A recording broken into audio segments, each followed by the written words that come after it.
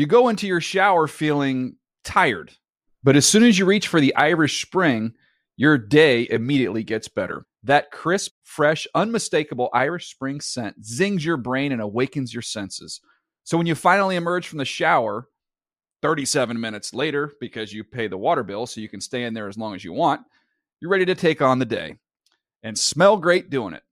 Irish Spring Body Wash and Bar Soap. Fresh, green, Irish. Shop now at a store near you. Getting ready to take on spring? Make your first move with the reliable performance and power of Steel battery tools.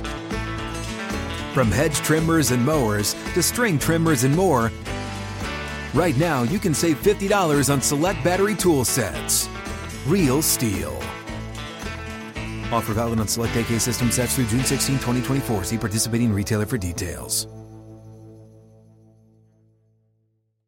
If a new house is on your wish list in the next 5 years, grow your savings faster and experience your dreams with an Ohio Homebuyer Plus account from Kemba Financial Credit Union. A savings account specifically designed to save for a new home where you can earn 7% APY, a $500 matching bonus, and a $1,500 mortgage closing cost credit. Learn more at Kemba.org. Offer expires March 31st, 2025. APY equals annual percentage yield. Restrictions apply. NMLS 292230. Equal housing lender. Federally insured by NCUA. Let's do this thing. I'm so excited. Here we go. There she is. Here we go. There she All right, I tried something a little different, so let's just feel it out, okay? Okay.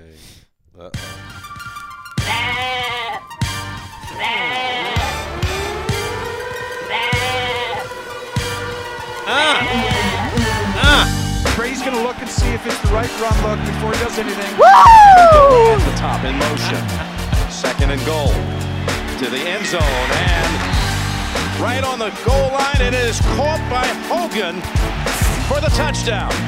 Here comes the onside kick, and it is grabbed with complete control by Ebner. They got one shot for the game. One play in Evans to the end zone, and it's incomplete. And the Patriots hold on for the victory.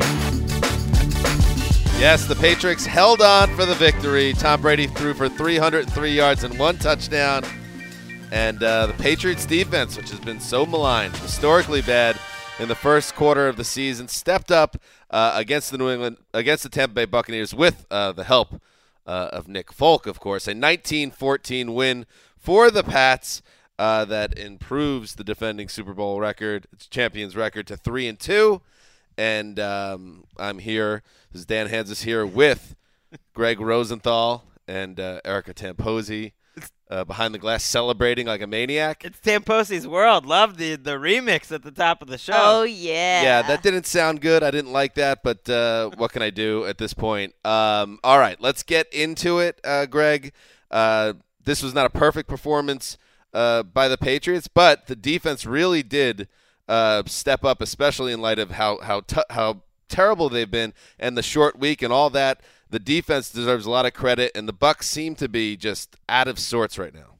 They are offensively, and I think you give Bill Belichick and Matt Patricia a kudos for their game plan. They backed up all night. They really took away the deep ball. They made Jameis be patient and work the ball slowly down the field and execute, and he really wasn't up to it. And yes, it was close at the end, and I think the Patriots offensively will really regret not putting this game away. That was really on old Tommy, who had a couple great quarters, but they were quiet in the fourth quarter. Because a couple turnovers, too, by the way, Tamposi. Oh, I saw them. Oh, one of them not really on Tom Brady. Just calling it Free out. guy hits him in the back. But those turnovers point out what complimentary football this was, because the Bucs didn't score off of either of those turnovers. The Bucs had 160 yards going into the fourth quarter. So until late, when the Patriots offense really couldn't get anything going, the defense did the job. Yes, the defense played very well. I was extremely and by the way, I locked this up. Thanks, by the way, guys. Oh, yeah. The old Zeuser moves to 3-2. I'll take a Patriots lock any day of the week. It was a no lose for me either. Either either the Patriots win or you get the lock run. Yeah, but you did fall another half game behind in the lock standing. So let's be honest about that. Let's pipe down with the lock standings. No one's even defined what a lock has to be, but that's beside the point. Look at you, salty, so salty. All right, so I was so disappointed in the Bucs, and I thought they played a terrible game. Jameis Winston, can you make a play, buddy? I mean, you go the whole game. He finally heats up a little bit near the end, and you can't completely blame him. And Nick Folk, they have it's a curse or something going on in Tampa with the kicker situation, missing a 31-yarder. That is outrageous to me. But so yes, to me the story of the game is the Patriots getting it together on defense, but the Bucs are as big a story to me that they just don't seem to have it together. Doug Martin comes back. Doug Martin to me looked good. And for him to come on the field, look good, and Winston to miss so many throws, to have a lot of unforced errors, to miss those field goals, I mean, it was not a cohesive effort by Tampa. They haven't been cohesive all year offensively, and it's early, and we're seeing it with this Patriots team. These teams figure themselves out as they go, but if you're a Buccaneers fan or you're Dirk Cutter or Jameis Winston, you have to be concerned because I've watched all 4 of these Buccaneers games, and uneven. This is very similar to the rest of them, where they'll have little stretches where they pop and you see all the different weapons, and that gets you excited. But for the most part, it's a lot of erratic play. And Stephon Gilmore and Malcolm Butler certainly deserve some credit for doing a good job on the back end. It was definitely a good day for the secondary. But sometimes you're right. You got to make a play. And Tom Brady, who had the worst quarter, I would say, of his season in the first quarter with an overthrow, a couple other off-target throws, was on fire for a couple quarters, second and third quarter. I mean, some of the prettiest throws you ever want to see, and that's a quarterback making a play. And ultimately, that was enough to get them the win. And, the Bucs are missing several key players, including Levante David, and that can't be overlooked. 2 safeties, Quan Alexander. It was a night I would have expected the Patriots to score a lot more than 19. Yeah, and the Patriots missing Gronk, who was a late scratch right before the game. I thought on the Patriots side of the ball, the Danny Amendola is, as long as he stays healthy, he's going to continue to be a productive guy. 8 targets, 8 receptions. Chris Hogan continues to be a guy. I mean, the Patriots are always going to be fine on offense. I want to see what happens next after this week. I think they did catch the Bucs in a weird place. They did not play well, and they got a little lucky. Let's be honest. Let's be honest. They got a little bit lucky that Nick Folk couldn't make a kick today. 3 misses. That's a big deal. Absolutely, but it's not like you can just add those 9 points and say, they would have won, because the Patriots played this game from ahead. For a while, I thought Belichick was going to love this. It was like the first ugly sort of game they really controlled the whole time. They did not play well with the lead in the fourth quarter, but they would have played everything differently if Folk had hit those kicks. But you mentioned Amendola. I mean, I don't know if you watched the Loose Cannon's Twitter account during this. I don't track it too closely. It was hot. It was on fire. I mean, there was a lot going on. I mean, a lot of slack sent my way of looking just like run. She was hurting. I mean, when Danny Amendola tripped that one time, I don't know. Wow, what a special moment for the throne of ease. And one other thing that really jumped out to me and shows you, what a bad night the Bucs had on offense. 16-7, the Patriots have a lead. They can line up and kick a 52-yard field goal or attempt a 52-yard field goal, and their kickers look good and hit, a 58-yarder a week before. They choose to punt, right. And Tony Romo, who had another excellent game, by the way. He had the best game of the night, players, coaches, announcers included. Another great game by Tony. He said they don't think they can score on them twice. Think about that. This is the Patriots defense that came into the game on pace to have the worst defense ever, and the Bucs were so poor that the Pats had enough their chest thumping to think we can beat these guys with our defense. That's interesting.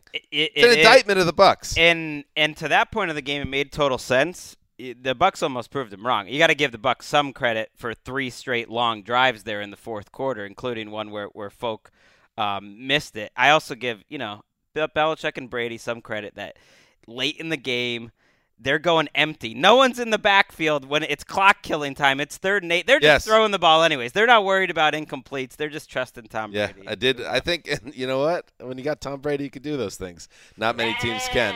All right, so that's it for the Thursday Night Football game. We have so much more to get to, so let's get connected with Mark Sessler and start the Week 5 preview. We roll on. Yeah, baby!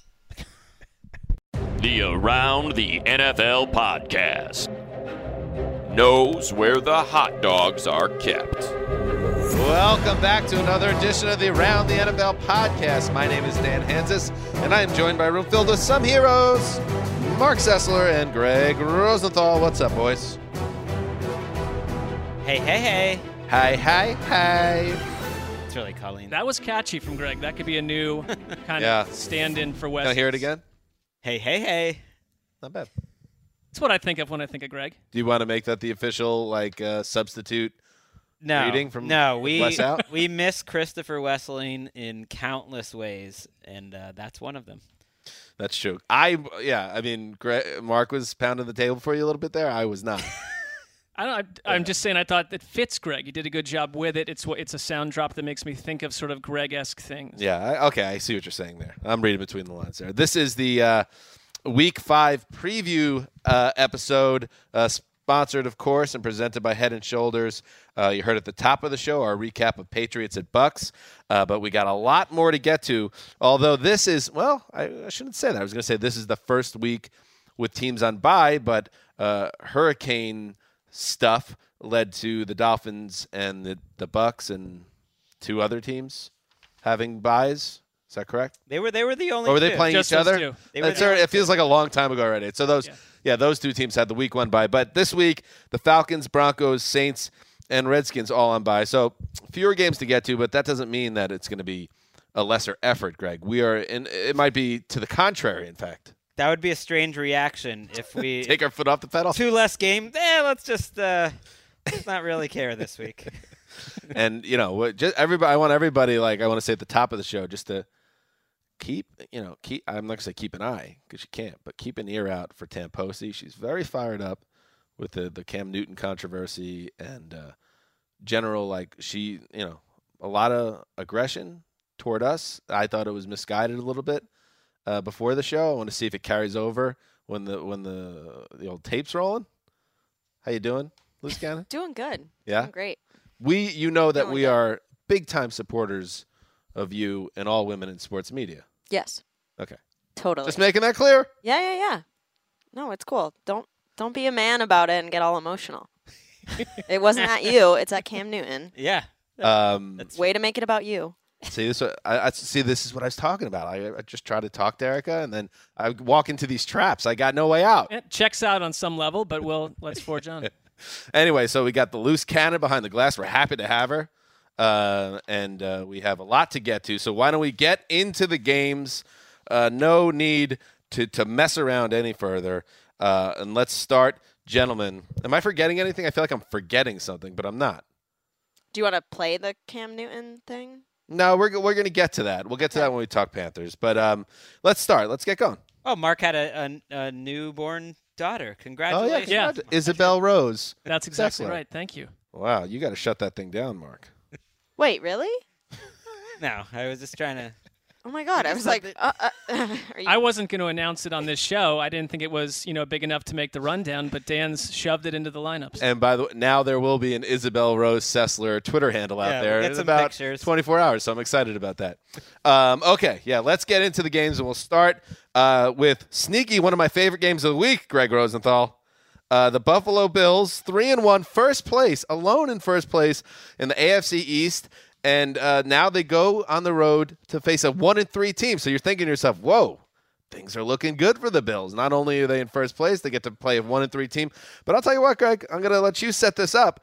But I got feelings on this. I'm not ready to count out Cincinnati, and I feel like they have a really good chance this week. Well, I already feel like I'm getting in the way of your love for this game. If it's not, I don't think it's too late for you to claim this game as the one you watch on Sunday morning. I don't feel like there's going to be a lot of... You guys mind? I don't think there's a lot of competition on Bills-Bengals as the hot game of the week. Well, here's the thing. Watching the Bills this week, but not only this week, every week, one of the best coach teams in the NFL. Yeah. And everyone, and Sean McVay, I get it, is a rock star at this point in time in the NFL season. But Sean McDermott's getting a little overlooked. I love what he's done with this Bills team up till now. Well, he's going to have to figure out how to score some points in this game. The Bengals defense has been solid, 3rd in the league in points allowed.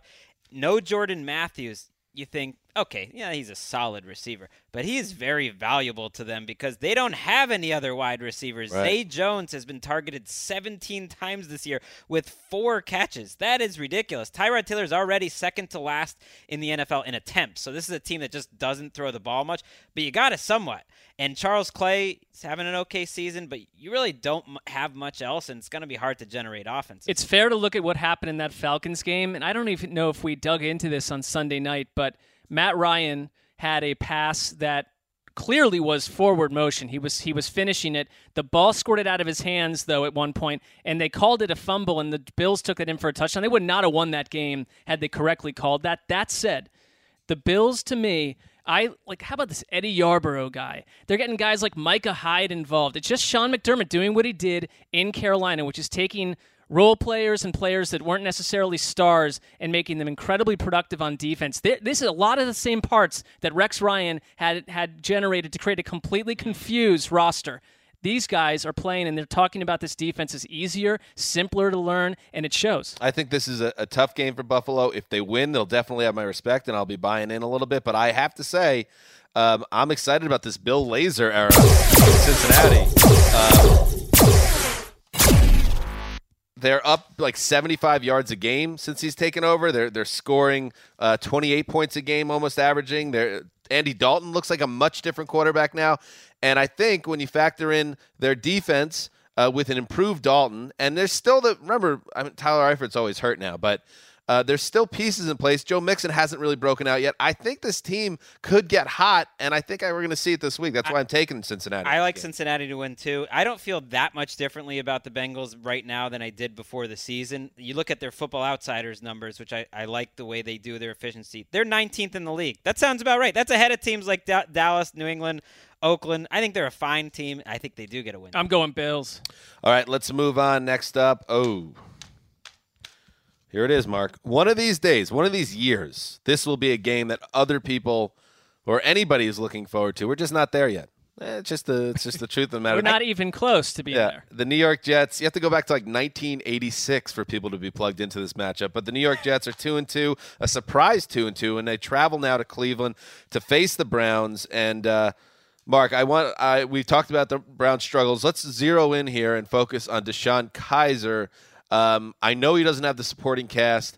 I know there's a lot of issues that he has no control of, but looking past that, do you see a guy that should be on the field right now and is growing, or is he going in the wrong direction in your opinion right now?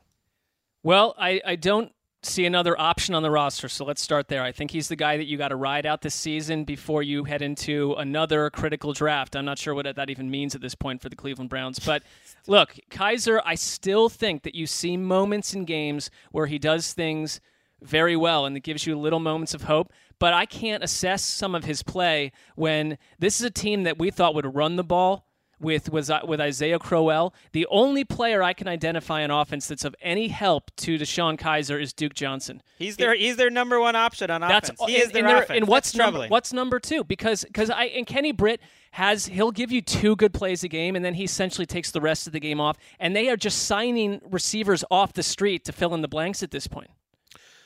On the Jets side of the ball, and this is the point I was going to make on Sunday, so I'll make it now. So, this has been a nice long tease. I'm waiting. It's been cooking in the oven. I've been luxuriating in this tease for 4 days waiting for this. I've been basting Greg like a turkey, getting him ready for my marinating Greg in the Jets hot take. Not a hot take, but just more a general viewpoint on what's been going on with this team. So they did unload everybody. They got rid of everybody that had a name brand in the offseason, and that's what led to the talk that they were going to be potentially historically bad. But then you take a look at it.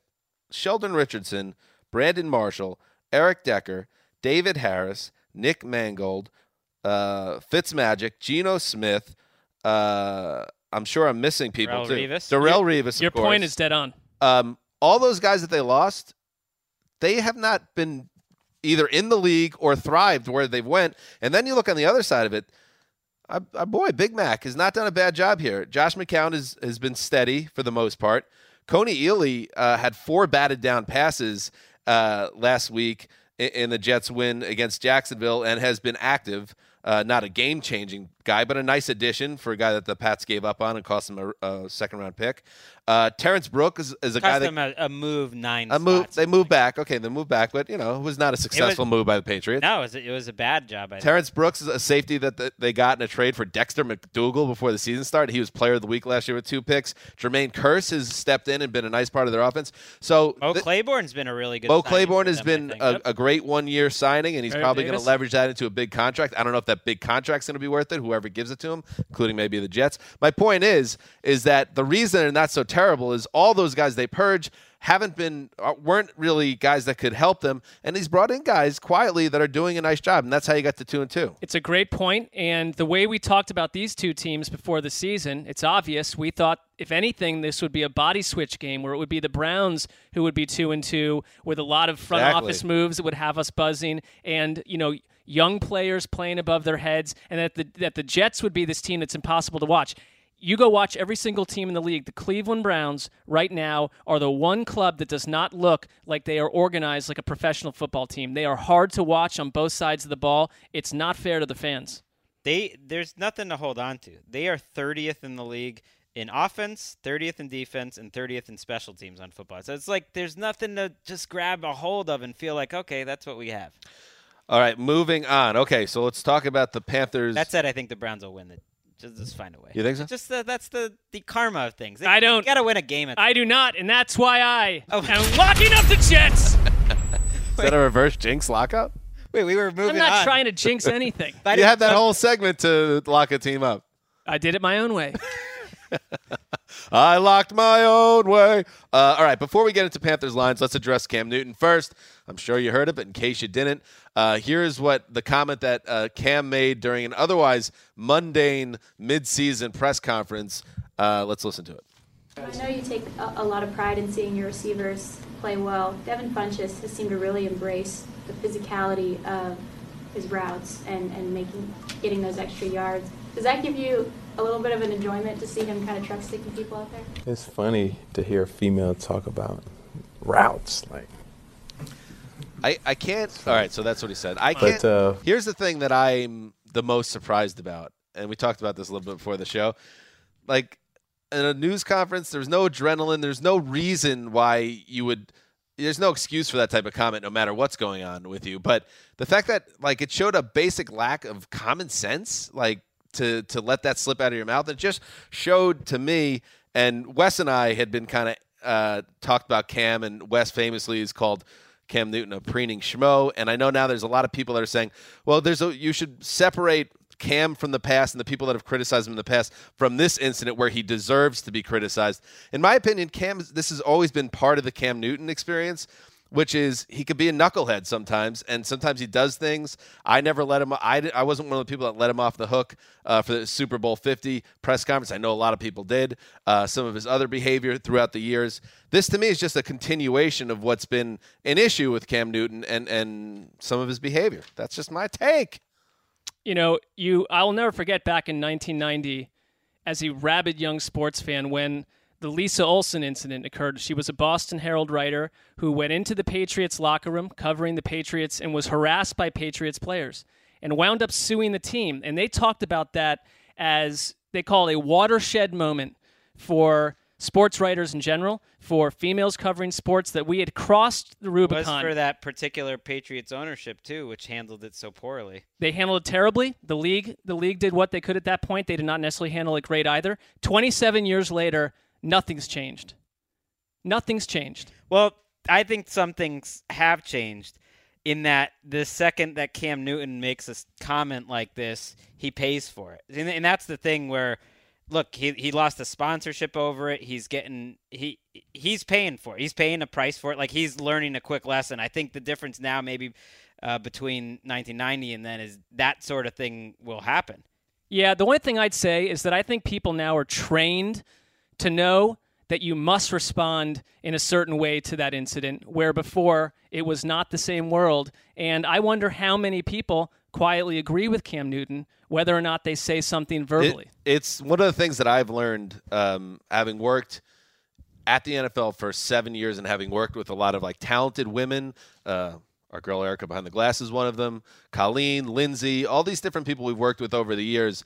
When you get close enough to them and you get an up-close view of the that women that work in the sports industry have to deal with, from sexist men and people that just don't view at the end of the day that a woman should be asking a question about routes. Like the fact that I sent out some tweets yesterday, just, going after Cam on it, like a lot of people did. And then there were people coming out of the woodwork, like, saying that, oh yeah, you're too sensitive, blah, blah, blah. Like it's out there. It's still there. Greg's right. It's still something where it's still there 100%. And it's somehow more accepted and out there than racial talk. I mean, it's different. I mean, you were fired up about it, Erica. You came in here with a lot of comments. Like it certainly rubbed you the wrong way, right? That like seeing someone in your industry talk like that. It's just so common that's why it's so frustrating. Is that we as female in any industry, and especially sports, and in any situation, that this is stuff that we deal with all the time, that someone on a public platform can stand up there and be like, oh, it's funny to hear you talk about routes. And it's like, you've had a few good games, but you've had a ton of bad ones too, Cam. Like, maybe you should focus on your routes. Like, just because someone else has their research done, and it blows my mind that it happens so often, and that's why it's so upsetting. The reporter, by the way, was Jordan Rodriguez. I hope who is like a author weekly of tape study pieces that we looked. David Ely and I were looking at one about the Panthers. Like, by the way, she knows exactly what she's talking about. So enough with this. And here's the good news. Like Greg said, there is the progress is that there is an instant outcry when someone is an idiot like this. I got a statement to read. This went all the way to the yogurt industry, folks. Dannon Corp. Let's get some missive music. We are shocked and disheartened at the behavior and comments of Cam Newton towards Jordan Rodriguez, which we perceive as sexist and disparaging to all women. It is entirely inconsistent with our commitment to fostering equality and inclusion in every workplace, and simply not okay to belittle anyone based on gender. We have shared our concerns with Cam and will no longer work with him. So, Cam loses his yogurt sponsorship. Which is a huge deal, by the way. That's a big deal. Not only is it a lot of money, but not many NFL players cross over. And that's like the goal. Like, that's part of the reason why Cam, who is beloved for his work with kids, and kids love him, and he has a show on Nickelodeon. Like, that's part of the reason he does stuff like that, is to get, to have that crossover appeal. And he just got banged for it in a big spot. He killed himself with this, and it's going to stick with him the rest of his career. And quite frankly, it's hard to feel sorry for him. Okay, let's move on now and talk about the game. So the Panthers 3-1, tied for first in the NFC South, and now they travel to Detroit to face the Lions, also 3-1, coming off that really nice win over the Vikings, where they got the stop they needed at the end of the game. Greg, your thoughts on this matchup? Which team has impressed you more when you've been studying the tape this season? The Panthers have impressed me more. I like both of these teams, and Lions fans think we're not giving them enough credit. They're 3-1. They're one of many teams that have been close in almost every game. But the difference is I think the Panthers can be really good on both sides of the ball. The Lions, I think Greg Robinson is going to cost them a win one of these weeks. And this is a week where it makes sense. You're going up against Julius Peppers and Mario Addison and K'Wan Short, who are all playing well. The Panthers' offense, to me, hasn't looked as bad, and Cam Newton, as their reputation throughout the year. I think they're kind of slowly getting it together. Whereas the Lions, like last week, like their offense has not looked great, I would say, in back-to-back weeks. It's a little more conservative. You'd like to see Matthew Stafford go down the field a little bit more than he has been. I'm with you. I mean, I thought as much as Greg Robinson, Ricky Wagner was victimized last week by the Vikings. They almost lost that game.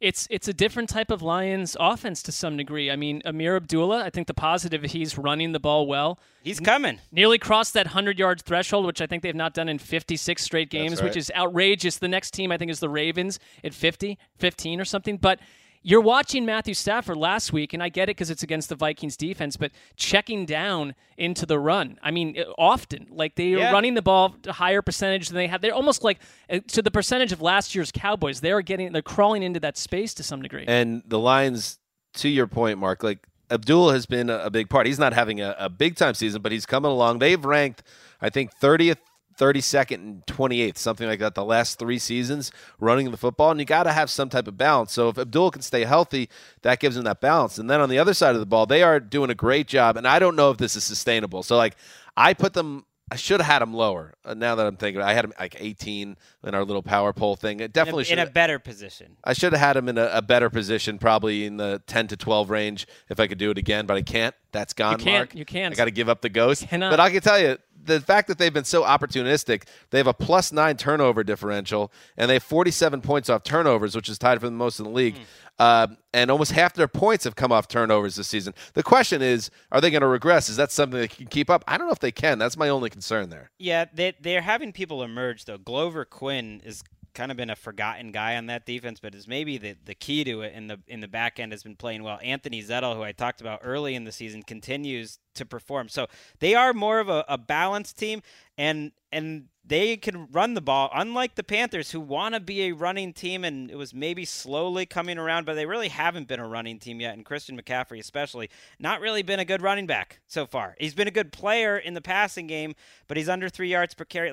They're starting almost to reduce his role in the running game, which is interesting. Yeah, he's almost extremely pass-oriented. On the Panthers side, to Jordan's point, Devin Funchess, who I think I wrote a making the leap type piece about it during one lazy summer day years ago, thinking this guy's going to finally have this monster season, and it never materialized. He's starting to be used more and more each week, and he's only 23 years old. Feels like he's been in the league a while. He's only 23 years old. They were counting on this before. This is good that they're getting. It's a good game. If you win this, Lions, you'll get plenty of love. I'm always surprised by how often the Making the Leap series comes up on this podcast. But now I think about it, when you take a step back, it's like, if you wrote a Making the Peace Leap about Devin Funchess 2 or 3 years ago, and then he breaks out, on some way it validates your piece, even though you kind of didn't get it right. You could say, I did know it was in him this whole time. So I think that's why it comes up. It's a very self-serving series if you wanted it to. And then you can just simply, if you don't have to magnify the ones that went completely south off a cliff. Right. Let's move on. The San Francisco 49ers winless and 3 straight narrow losses. They now travel to Indianapolis, and they get the Colts, who they beat Cleveland at home in Week 3. In Week 4, things are looking okay against Seattle on the road. They're looking very good for the Colts at halftime, and then the wheels came off, and they lost 46-18. Andrew Luck is practicing in a limited capacity, but it doesn't sound like he's anywhere close to coming back yet, so it's more Jake Brisket. Mark, your thoughts on this game? We don't have to dig in too deep here, let's be honest. I mean, it's a bit of a strange game. I think it's good for the Colts that when they do get Andrew Luck back, that this week they're getting, it sounds like, Ryan Kelly, their center back, and you're starting to see these pieces come into place. My question with the Titans, Jaguars, and Bengals up after this week, will it be too little too late when they finally do get Luck? I like this 49ers. Is that a tough schedule, though? Titans, Jaguars, Bengals? Well, if you drop 2 of those, that's your division right there. This is sort of a must-win, isn't it? I think they have to, and I think it's a game they can win. But the thing about the 49ers, I know they're 0-4, and if you don't want to watch them at all, you could just dismiss them entirely. But I like what's happening with their defense in areas. They get pressure, and Brian Hoyer is holding that team back with his mistakes. Yes. But I do believe that the 49ers are going to win 1 or 2 games with their defense. Solomon Thomas had his first sack. This would be it. And I just think it's kind of a weird game for the Colts, and if they lose this one, their season is in deep trouble. Frank Gore needs, I think, just 3 or 4 yards to pass Eric Dickerson. 4. Number 7 all time. This is the Gore Bowl.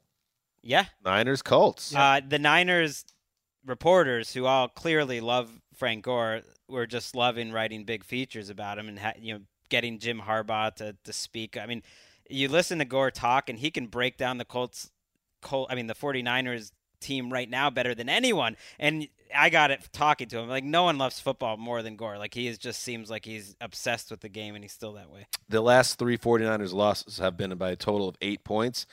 But if they don't win this game, I'm just looking at their schedule. Well, they're done, but I'm just talking about let's get some wins, boys. At Washington, home to Dallas, at Philadelphia to close out their first half schedule. They might go into the second half. We're seeing the limits of Kyle Shanahan. I mean, Kyle Shanahan can help you to a point, and he is. But Aldrick Robinson's still their number 2 receiver, and Brian Hoyer's still their quarterback. Yeah, what's the limits of their offensive roster, too? That's what I mean. That's what I mean. Right, that's all I mean. Yeah. Let's move on. The Tennessee Titans, 2-2. Sit down. Be humble after a harrowing loss in Houston. I mean, I feel like harrowing is a good way to put that when you get a 50-burger dropped on you. Damn it, nearly a 60-burger. Now they travel to Miami to face the Dolphins, who are a mess. Let's face it. So if you're the Titans and you're licking your wounds after that and your quarterback has a bum hamstring and you're hoping that he's going to be able to play and be effective, you got a team that's either a great matchup to get the Dolphins now because they've been playing so poorly the last 2 weeks, or you look at it where the Dolphins, Greg, are not as bad as they have indicated these last 2 weeks, and you could be in trouble if you're Tennessee. Well, they haven't been home for more than a month. So if you're a Dolphins fan that wants to pin your hopes on some sort of turnaround, you have the 1-4 start last year, and you have the fact that they literally, I think, have only been home for a couple days in 5 or 6 weeks. So maybe that stabilizes things. And maybe when you play the Titans, even if Marcus Mariota is out there and we're not sure yet whether he can play on his hamstring, he's not going to be moving. They've basically said that he would have to play from the pocket, and movement has been a huge part of their offense and his really effectiveness this year. He struggled to start last week. And Matt Castle, if you want to see the worst 25 minutes of the season by any quarterback, that was Matt Castle last week. That's tough for you to say. That's your guy. I mean, this is your guy. Two of my Castle was one Wes always would just say was my guy. Well, I'm just playing that role now. These are two quarterbacks at the very bottom. Cutler's found a quarterback he's better than. Well, it's hard right now. Cutler, I mean, honestly, in terms of a downfield passing game, has really only been better than Joe Flacco. Cutler's been astonishingly bad. You made the point that he looked up at that announcing booth that he would have been a part of in London, probably thinking, would that have been an easier situation than this? He's answering questions about while he's out wide on a wildcat play, looking like he's taking a nap standing up. It's not a good situation for the Dolphins. They've all looked bad, though. They've barely been on the field. If ever there's a matchup to get right, though, this is it. The Titans, who, if you want even you stumbled over the word. It's not feeling right anymore, is it? I was going to say, if you wanted to use that other insulting nickname. It's not the F word, dude. The secondary and their defense would be a reason to get after them. They're 31st in the league in points allowed. Their cornerbacks were among the worst in the league last year. Adoree Jackson, come back to us. So they replaced them. That last week. They replaced them, and it's LaShawn Sims and McCain and Jackson. It's like this. If the Dolphins can't throw on this team, they can't throw on it. I think Jay Ajayi gets right this week. Get healthy type of game, and then suddenly the Dolphins are 2-2, and it's like nothing ever happened. That's your nightmare. That's definitely not my nightmare. You Dolphin hater. Can I be Well, you're not a Dolphin lover. I'm not worried about the Dolphins, put it that way. I've seen like sneaky heat between you and Handsome Hank every time you've met in the hallways. Sneaky? Well, you're friends, so during football season, you're not enemies. It's always a little hot during football season. It's Dolphins fans and Jets fans. They don't like each other. That's it. Right. That you should know this. You're from the region. I mean, I can get along with Dave Damashek, a Steelers fan. Yeah, but your team's not even really like a real team. He simply doesn't even respect the rivalry. So you know what I mean, though? Like, when's the last time the Browns were a real team? How am I supposed to take that? You acting like your 2-2 Jets are going to take the AFC East, please. Definitely not. Listen, don't lure me into your spider web. Boys. Yeah? Okay. Settle. Sorry, Mom. Thank you. By the way, anybody miss Chris Berman? When you said Castle, for some reason, if Chris Berman was here when you brought out Castle back, he'd go Hendrick back, and castles made of sand fall into the sea eventually. Back after this. If I missed him, you filled that need right there, and then I'll not think about him again. It's just weird. He is gone for the first time in our lifetime. That's all. Nobody's talking about it. Right. He was somehow overshadowed by Tom Petty this week. I don't understand. What do you mean? Did Chris Berman die? The absence of Chris Berman in our lives was continually overshadowed by something on a weekly basis. So maybe next week Chris Berman's absence will pop up. Okay, moving. I like the guy. I don't know where I'm going with this. It's a bad job by the Titans to have Matt Castle in this position, by the way. And also, Titans fans, if you go and beat Jay Cutler on the road, stay out of my mentions. Get a big win. He just had 57 dropped on. It's going to take a few weeks now for me to even consider. That game was the greatest thing that's ever happened to you on our show. You like that they're back in their position. They are so back in the old Zeusers doghouse, and I love it. I love that we're like 35 minutes into the show and have gone over 3 low wattage games. Let's move on. The Los Angeles how about this? Let's turn the wattage up. The 0-4 Chargers travel to the Meadowlands to face the 0-4 Giants. Somebody's got to win this game, right, Mark? Well, I mean, it could end in a tie, a 0-0 tie. This is a depressing game. I'm one of 4 analysts that picked the Giants to go to the Super Bowl, but I'm the only one, unfortunately, that picked the Giants and the Chargers after this week. Enough You're the with only that one in narrative. this room, too, so that's... In this room as well. And I don't know. I mean, for me, the Chargers, to me, have looked desperate on offense. They have a lot of talent, but it's not a cohesive unit. I thought that the moment for them this season when Phillip Rivers, the mouthpiece comes out and he's just jawing at the OC, Whisenhunt, at the sideline. He's super upset, and he should be. It's been the most frustrating season you could ever have scripted for Phillip Rivers, who did his best to. He's got the Rivers Mobile going up and down the West Coast, and it's gas mileage amounting to nothing so far. Gas mileage. They miss Mike McCoy. That's the real tragedy here. All that mileage. I mean... They miss Mike McCoy. Or I don't know if it's just a coincidence because Ken Whisenhunt was there last year, and that was one of the reasons I like this Chargers offense. I thought, okay, there's continuity. But Mike McCoy's coming out the other end. I mean, Chargers fans, the one that have stuck with them moving from San Diego to L.A., have to be thinking like, oh, maybe that wasn't so bad. At least our offense was fun to watch. Now you're right. There's a lack of rhythm, a lot of miscommunication, a lot of not being on the same page. Yeah. Yeah.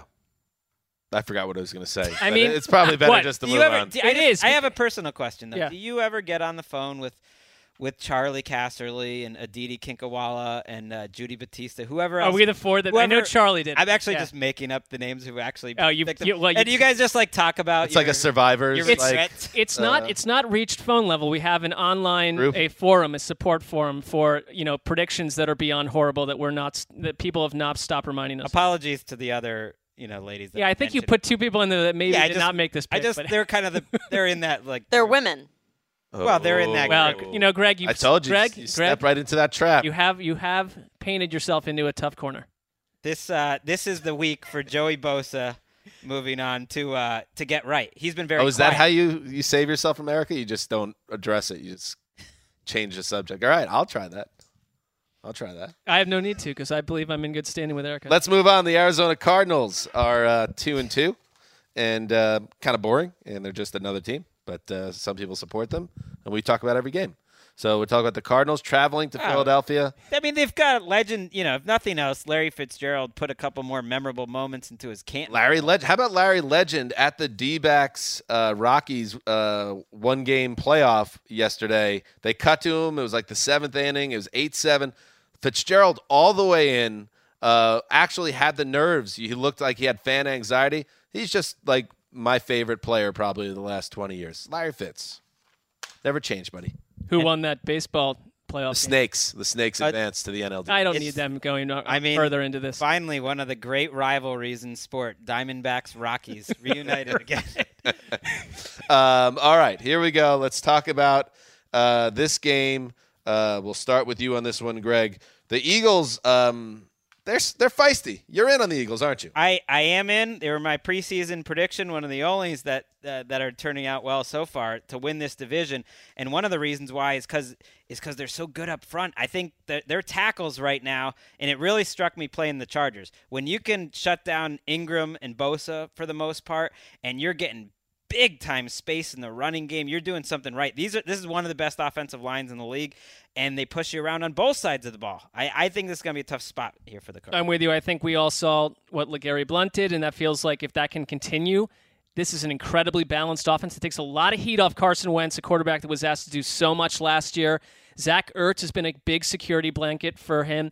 And here's my issue, though, with the Cardinals. I really don't see. I actually think that Carson Palmer has been enjoyable to watch this season. You talked about Larry Fitzgerald. He is not going to last this season with the way he's getting hit. That game against the Niners, and this is what I was talking to before. The Niners, they didn't win the game, and people probably didn't even watch the thing. They battered him. They have so many issues along their offensive line. That's the wrong quarterback to be sitting back there. He is as immobile as anyone else out there. Can you imagine how tough the Cardinals will be to watch if they lose Palmer and David Johnson? They're a bad 2-2. They're very lucky to be 2-2. I think they're probably one of the worst 5 or 6 teams in the league right now, and then they're going up against a guy in Carson Wentz that I'm a little surprised, and maybe it's just they haven't been in national games, that he doesn't get a little more love from the average fan. Not that he's there yet as some great quarterback. I don't know if he's going to get there. They need to have that big moment win that people were like, that's what we remember about Carson Wentz. Because I don't know if he's going to get there. He's a little slow in the decision-making and accuracy. He reminds me a lot of a young Dante Culpepper or a young Cam or young Ben Roethlisberger.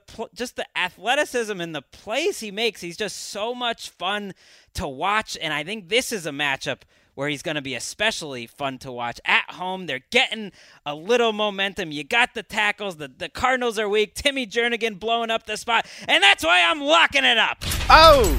Snuck up on me there. Like it. I like your pick. He was heating up. Yeah. I can feel it coming. You need Not as much as normal. You need a big lockup, Greg. You're struggling badly this year. 1-3, I believe. So I feel like this is a good I'm going one. safe here. I think I've gone underdogs. It's a little safe. I've gotten underdogs 4 straight weeks, and so that hasn't worked out. Eagles win this by 10+. That's my prediction. And let's keep an eye on Carson Wentz. He was even better through 4 games in his rookie year, and then the wheels kind of came off in the Eagles, who lost 8 of their last 12, and Wentz struggled. But we'll see. Will he make those gains and go to the next level? This is a better offense around him. It's got more balance. It's built to last. He's doing less. They're asking him to do less, which is a good thing. Yes. Moving on, the Jacksonville Jaguars are 2-2 after. I mean, did you guys watch that Jets game? Yes. The Jaguars had no business losing that game. Once McCown had a couple turnovers, the game was basically handed to Jacksonville on a platter. But again, no one's. I pick on the Titans, but the Jaguars are even worse. Like, you can't be taken seriously as a team until you find out a way to win those type of games, and they did not. So now they're 2-2, and now they got the Steelers. They're on the road against the Steelers, and Mark, you have a Steelers team that looked like they might have been getting on track against Baltimore last week on the road. I feel like maybe that explosion on offense is coming. I think it is, because Le'Veon Bell looked great for moments of that Baltimore game, and I really love Pittsburgh's defense. We've talked about them before. But again, you were playing Flacco in a Ravens offense that's it's not exactly hard. It's hard to measure what you are if you're thriving against them, but Ryan Shazier is having an incredible season. Wes and I were tweeting yesterday about this guy, Mike Hilton, who picked off Flacco as well off a tip pass. They have so much athleticism on that defense that I think that everyone talks about Jacksonville's defense. Pittsburgh, I think, is got a better situation going on. I like that James Conner, that they're able to spell Le'Veon Bell with James Conner. He's looked actually pretty good. And it's just about, I think the passing game is the thing that we're still waiting for the top to come off with Big Ben in the passing game. He keeps missing deep, but they're kind of back to their late season offense, which was just run it through Le'Veon Bell, and they are more balanced. It's a little tough to get a feel. They are dominating teams, but you tweeted about it yesterday. They haven't played a quarterback that's remote. I mean, if the Patriots had played this group of tomato cans, their defense would not be the worst in the league. The Steelers have not played anyone, but hey, guess what? It's continuing this week, so they should be fine. On the Steelers side as well, and specifically their passing game, because I think nobody was really worried about Le'Veon Bell, even though he wasn't having Le'Veon Bell games, and then he had one last week. Roethlisberger's issues going downfield. So you addressed it there, Greg. 4 of 20. No touchdowns, 1 interception, 34.2 passer rating on passes of 20-plus air yards this season, according to NFL research. That same metric last year, those same details, he had 14 touchdowns and a 113.4 passer rating. So I will say there have been drops. It's not all on him. It's not like they're just sailing 20 yards over people's That's heads. Getting to my point. So it's either an issue of bad luck, of rust with Martavis Bryant, who's their primary deep man, or it could be a small sample size, and it's like, just let's wait this out a little bit, or it could be the other thing, which is Big Ben's getting old. Yeah, and he's not the same guy anymore. I don't think he's played as well since the start of last season than I'm used to. So maybe that's going to change back, but I think that it's been a fairly long sample size, and they're starting to play to it, which is interesting. They ran the ball on 3rd and 8 in a key spot last week, which I really was surprised to see the Steelers do that, and I think it's because they trust their defense now. I mean, Cameron Hayward, to me, has been one of the best defenders in the league, and they trust Le'Veon Bell, and that's like how they're built, old school Steelers. And what Greg mentioned, DeShone Kizer, Case Keenum, Mike Glennon, Joe Flacco, who's not Joe Flacco of old, and Blake Bortles. That's the first 5 quarterbacks. Now, they have totally dominated those guys, and that's what you need to do. All these Steelers fans, you can't judge the schedule. I'm just saying you've not faced a murderer's row of signal callers. And Jaguars, if you want to show us something Go show it this week. I've heard some Jaguars fans saying like, "Oh, we've got a top 5 defense and we're waiting." Got Jalen Ramsey though. He looks good. If I'm a Jaguars fan, I'm very worried about a Blake Bortles bloodbath. Good pass defense. You're probably always worried about that. I mean, Bortles has had a couple of moments, of course, the one game in London, which I'm going to mark down as an outlier. This guy, when he misses passes, I've never seen a guy whose incomplete passes are more errant than Blake Bortles. He's a special kind of bad, and I think it's going to come out big time at Heinz Field. Speaking of a special kind of bad, I do want to correct, since you called me out for it, Loose Cannon. Into the spiderweb. The predictions were incorrect. I named the wrong people. Ike Taylor, former Steeler, he had the Giants in the Super Bowl, and Maurice Jones-Drew also had the Giants in the Super Bowl. So those are two men I don't mind burying. Yeah, and the two of them will appreciate you, cycling back to call them out on a podcast that is listened to in about 38 countries. Moving on. Oh, more than that. We're in like Turks and Caicos. We're everywhere. 98 countries. 38 felt pretty good, though. I think it's closer to 38 than 98. How many countries are there total? I mean, at least for having to download 40? At some point. If you scroll through those lists, it goes on forever. I think it's in the hundreds. 1 million countries strong, the Around the NFL podcast. How about that? I don't know if there are hundreds of countries. I'm going to look this up while you can go. Yeah, Google how many countries. It's funny to hear you guys talk about countries. All right. You know what? It's true, though. All right. Here's a good We're matchup. openly academically dumb. We've always maintained that. There's no pride there.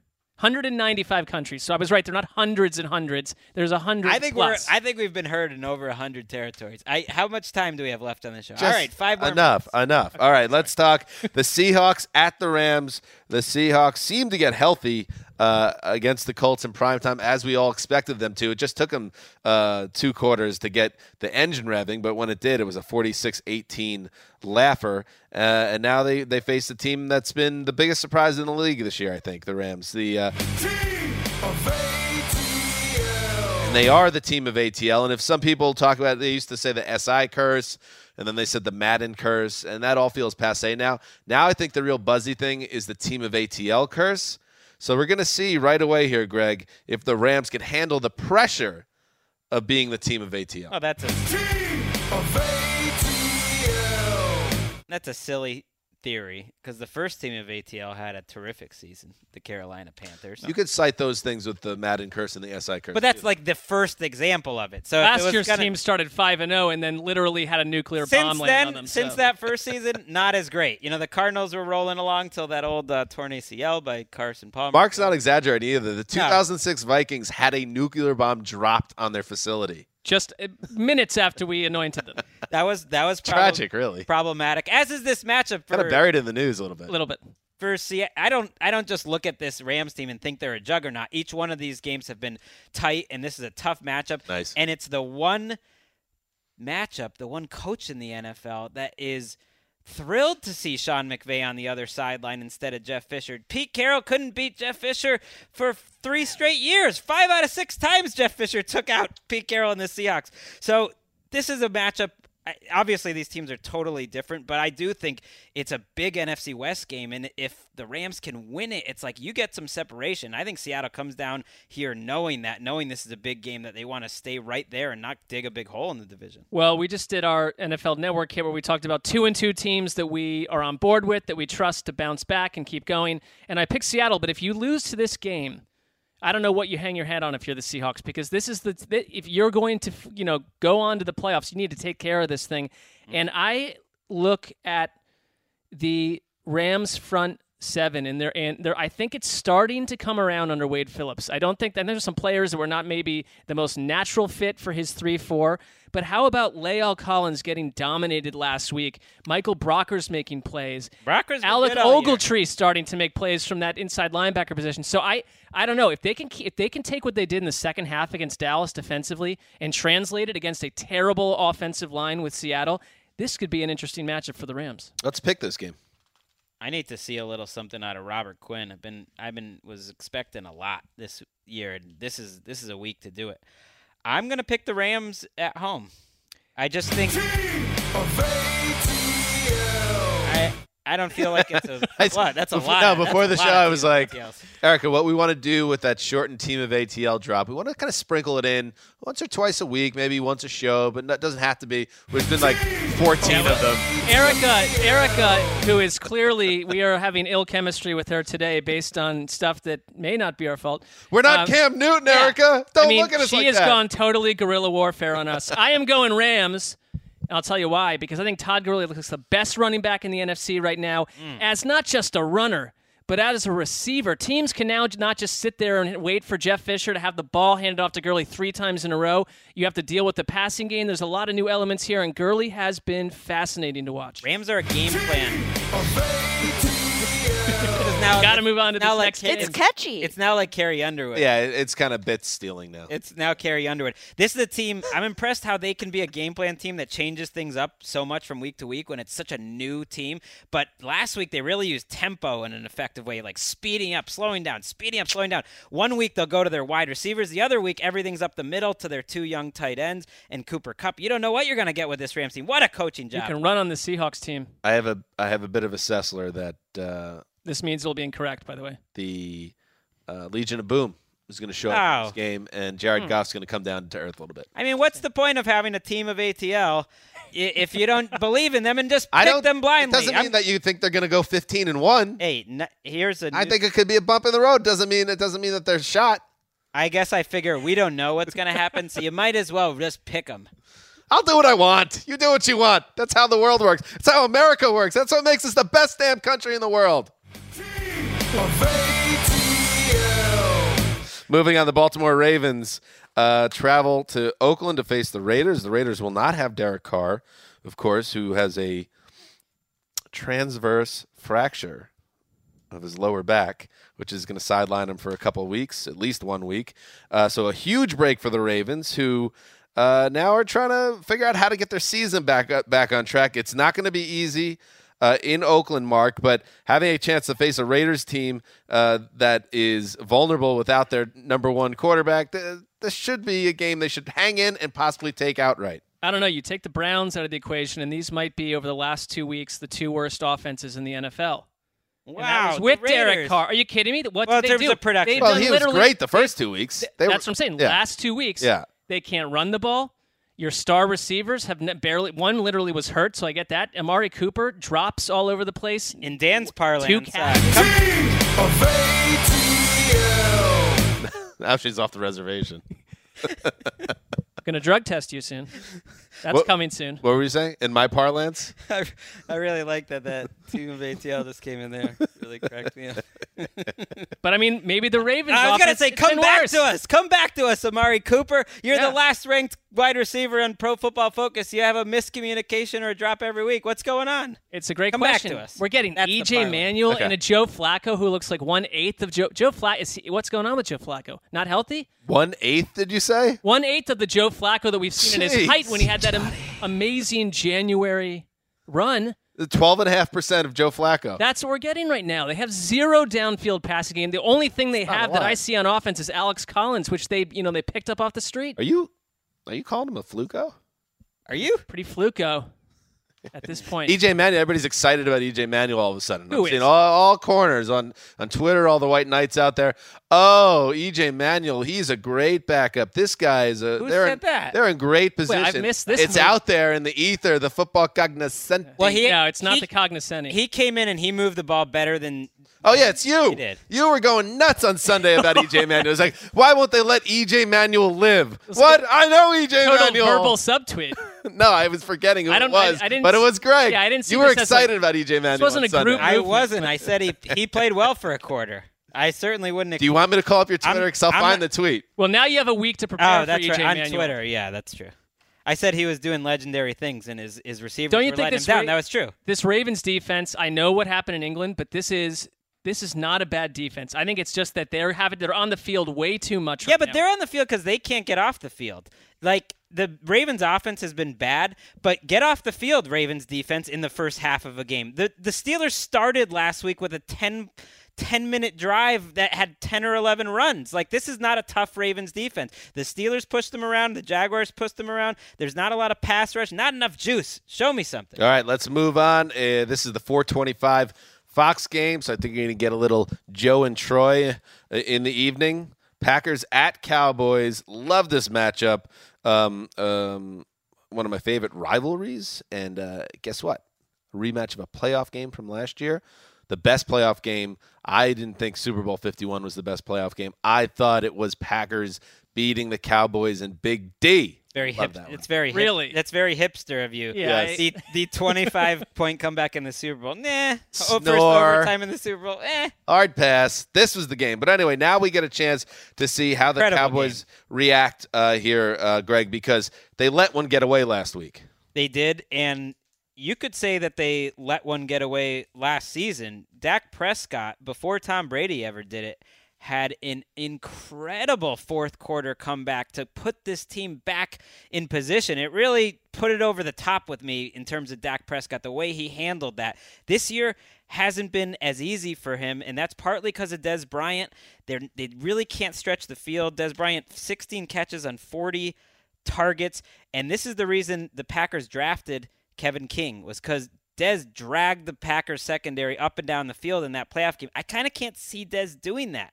Prove me wrong. Maybe he can do it. I'm with you. I mean, for me, it starts that every week this season, I don't see the same offensive line from last year. That too. Dak is getting pressured. I think the run game is not as automatic as it was, although I do think that Zeke Elliott is running as well as we've seen all season. Last week, he looked good. It's just that you can't grind out these 10-minute drives with this offense right now. I think the Cowboys aren't there yet. I think they might be getting there. It might take some time, but I think they're getting the Packers at the right time here.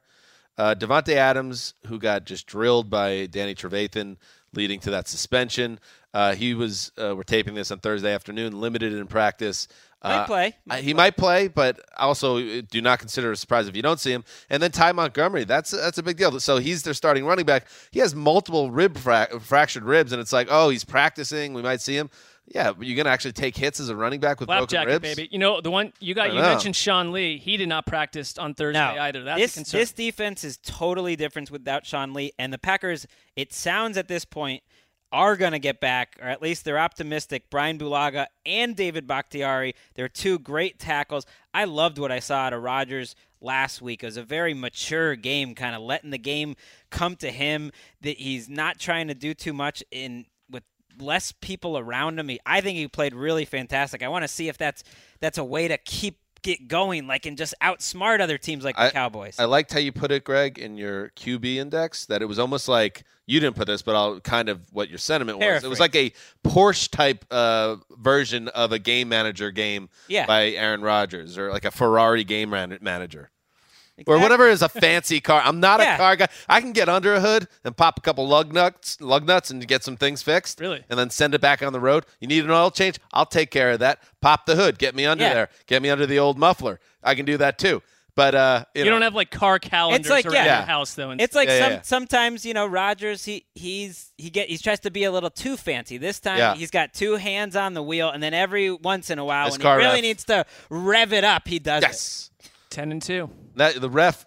All right, Mark. So I know you use a automatic transmission, manual transmission. You could rev it, bang it, and then you could really take off in your car on those four wheels.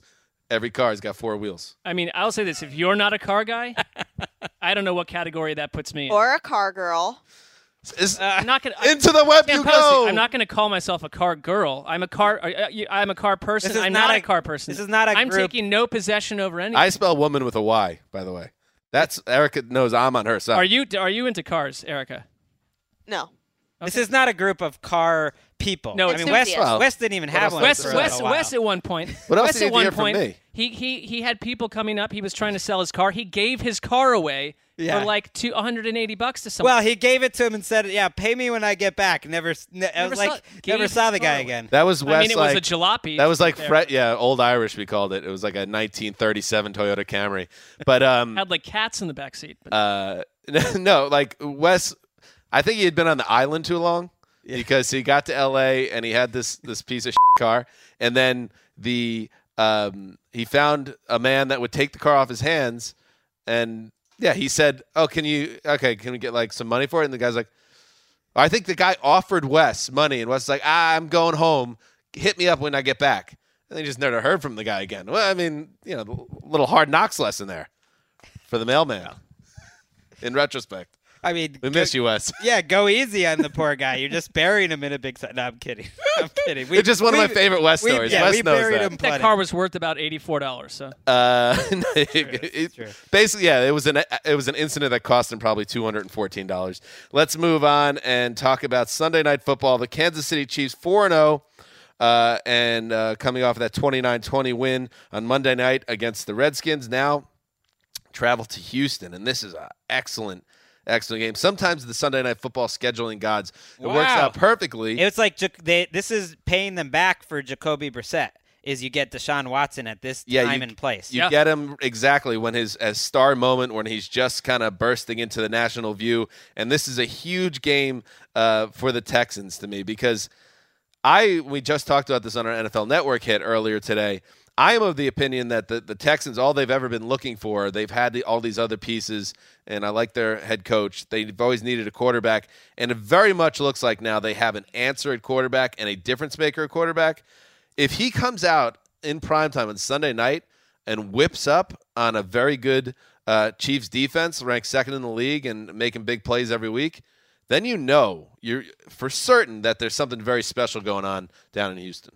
Absolutely. And who would have thought late August that we would be looking in Week 5 at one of the best quarterback matchups of the year between Alex Smith and Deshaun Watson? And you know what? Alex Smith does belong in that claim, because what I saw him do on Monday night, and you just said about it with a game manager type guy who does something much more. Whatever the car reference was, you lost me with all the cars. Ferrari game manager. Game manager with a couple extra little pops. Alex Smith was that and more on Monday night. He really was. And this is another guy that has so many parts around him. And with the Texans, this is the first time with Bill O'Brien. Week 1, 7 points. Week 2, 13, and that's when we started. Then the switch flipped. Which was Watson. That was Watson, but then the jump. 33 points the next week. 57. You always had to plan around the quarterback when you were Bill O'Brien. Terrible quarterback play. How do you mask it with a defense and whatever you can get out of DeAndre Hopkins and fill in the blank signal caller? Now teams have to look at Deshaun Watson and say, how do we deal with that and everything else they're bringing? Well, teams are going to start to adjust. I don't think it'll necessarily happen this week. They'll come up with ways to bug Watson.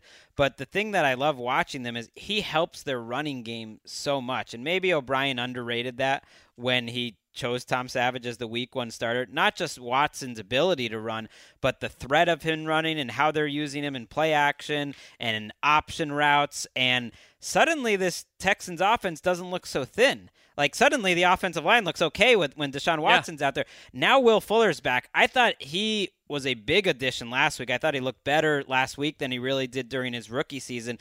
Suddenly you get Dante Foreman in the mix along with Lamar Miller, and it's like you got some pieces here. It's not just one guy. It will be a great challenge. You got Marcus Peters in the secondary for Kansas City. This will be I finally feel like we're getting a primetime game that I really get revved up for. Houston's performance against Tennessee, they scored 5 straight times to start the game. And it's funny because when Watson first entered the fray way back in week 2 now, he looked very much like a rookie, and they still won the game, but you could tell he was not comfortable. Yeah, they won it because of him, too. But he made a big play at the end of the game. But the difference between him 3 weeks ago and now, the guy looked like he was in total control. Right. And it's just, I think it's something special that we're watching. You mentioned the first half. The most impressive drive for me was right after halftime.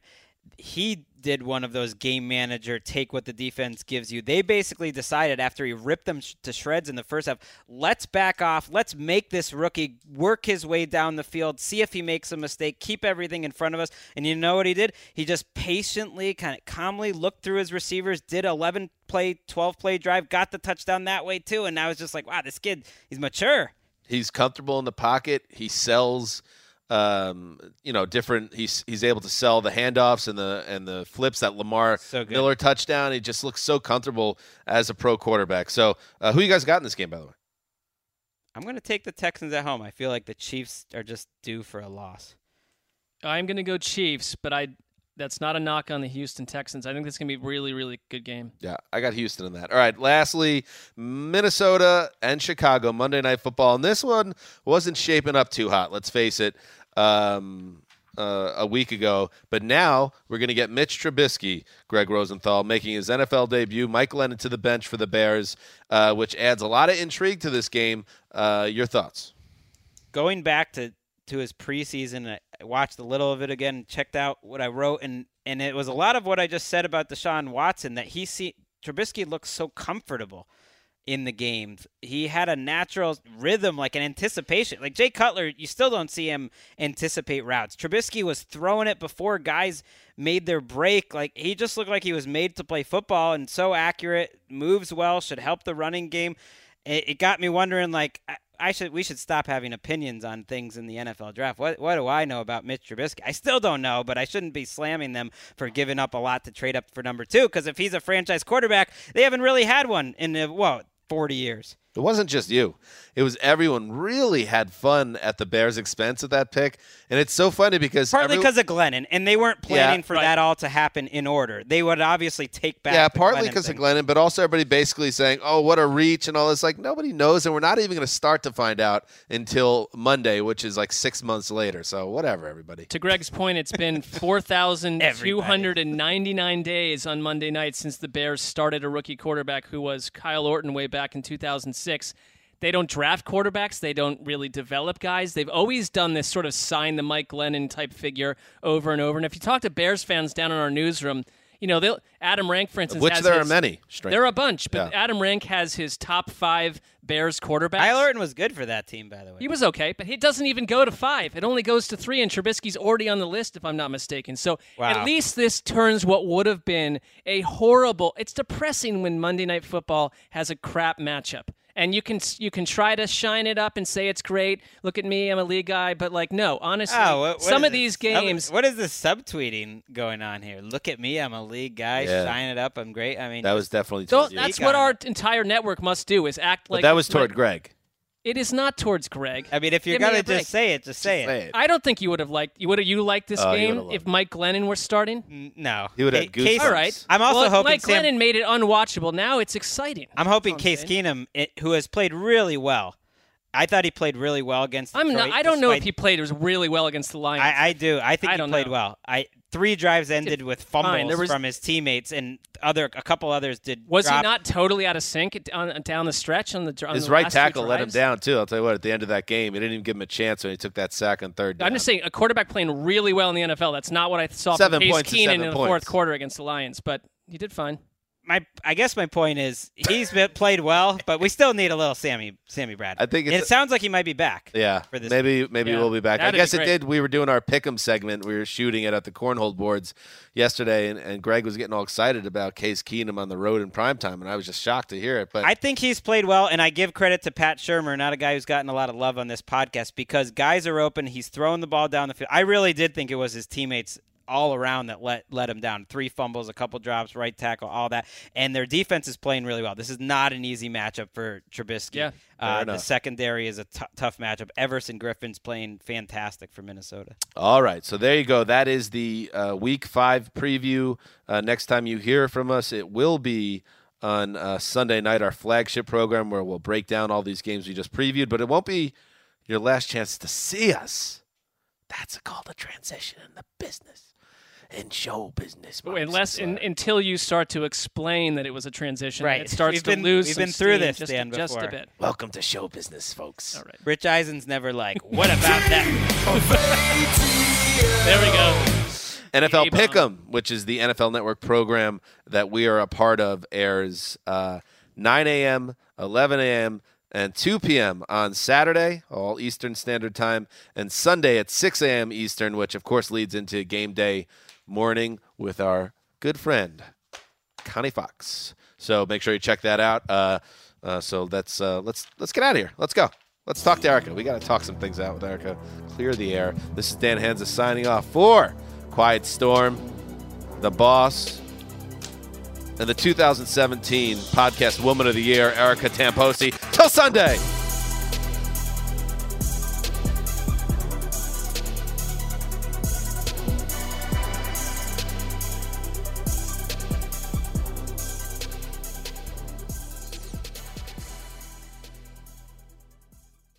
You go into your shower feeling tired, but as soon as you reach for the Irish Spring, your day immediately gets better. That crisp, fresh, unmistakable Irish Spring scent zings your brain and awakens your senses. So when you finally emerge from the shower 37 minutes later, because you pay the water bill so you can stay in there as long as you want, you're ready to take on the day and smell great doing it. Irish Spring Body Wash and Bar Soap. Fresh, green, Irish. Shop now at a store near you. If a new house is on your wish list in the next 5 years, grow your savings faster and experience your dreams with an Ohio Homebuyer Plus account from Kemba Financial Credit Union. A savings account specifically designed to save for a new home, where you can earn 7% APY, a $500 matching bonus, and a $1,500 mortgage closing cost credit. Learn more at Kemba.org. Offer expires March 31st, 2025. APY equals annual percentage yield. Restrictions apply. NMLS 292230. Equal housing lender. Federally insured by NCUA. I'm late for a very important date. Time is running out to score adult theme park tickets at child prices from Undercover Tourist. This summer, make your Walt Disney World vacation more affordable than ever. Escape into a place where magic has the power to transport you into stunning worlds and your favorite stories for less. Buy from Undercover Tourist, an authorized seller, and link to official Walt Disney World apps so you can add on Genie Plus and Lightning Lane upgrades easy. Book your adult theme park tickets at child prices with Undercover Tourist now and save. UndercoverTourist.com.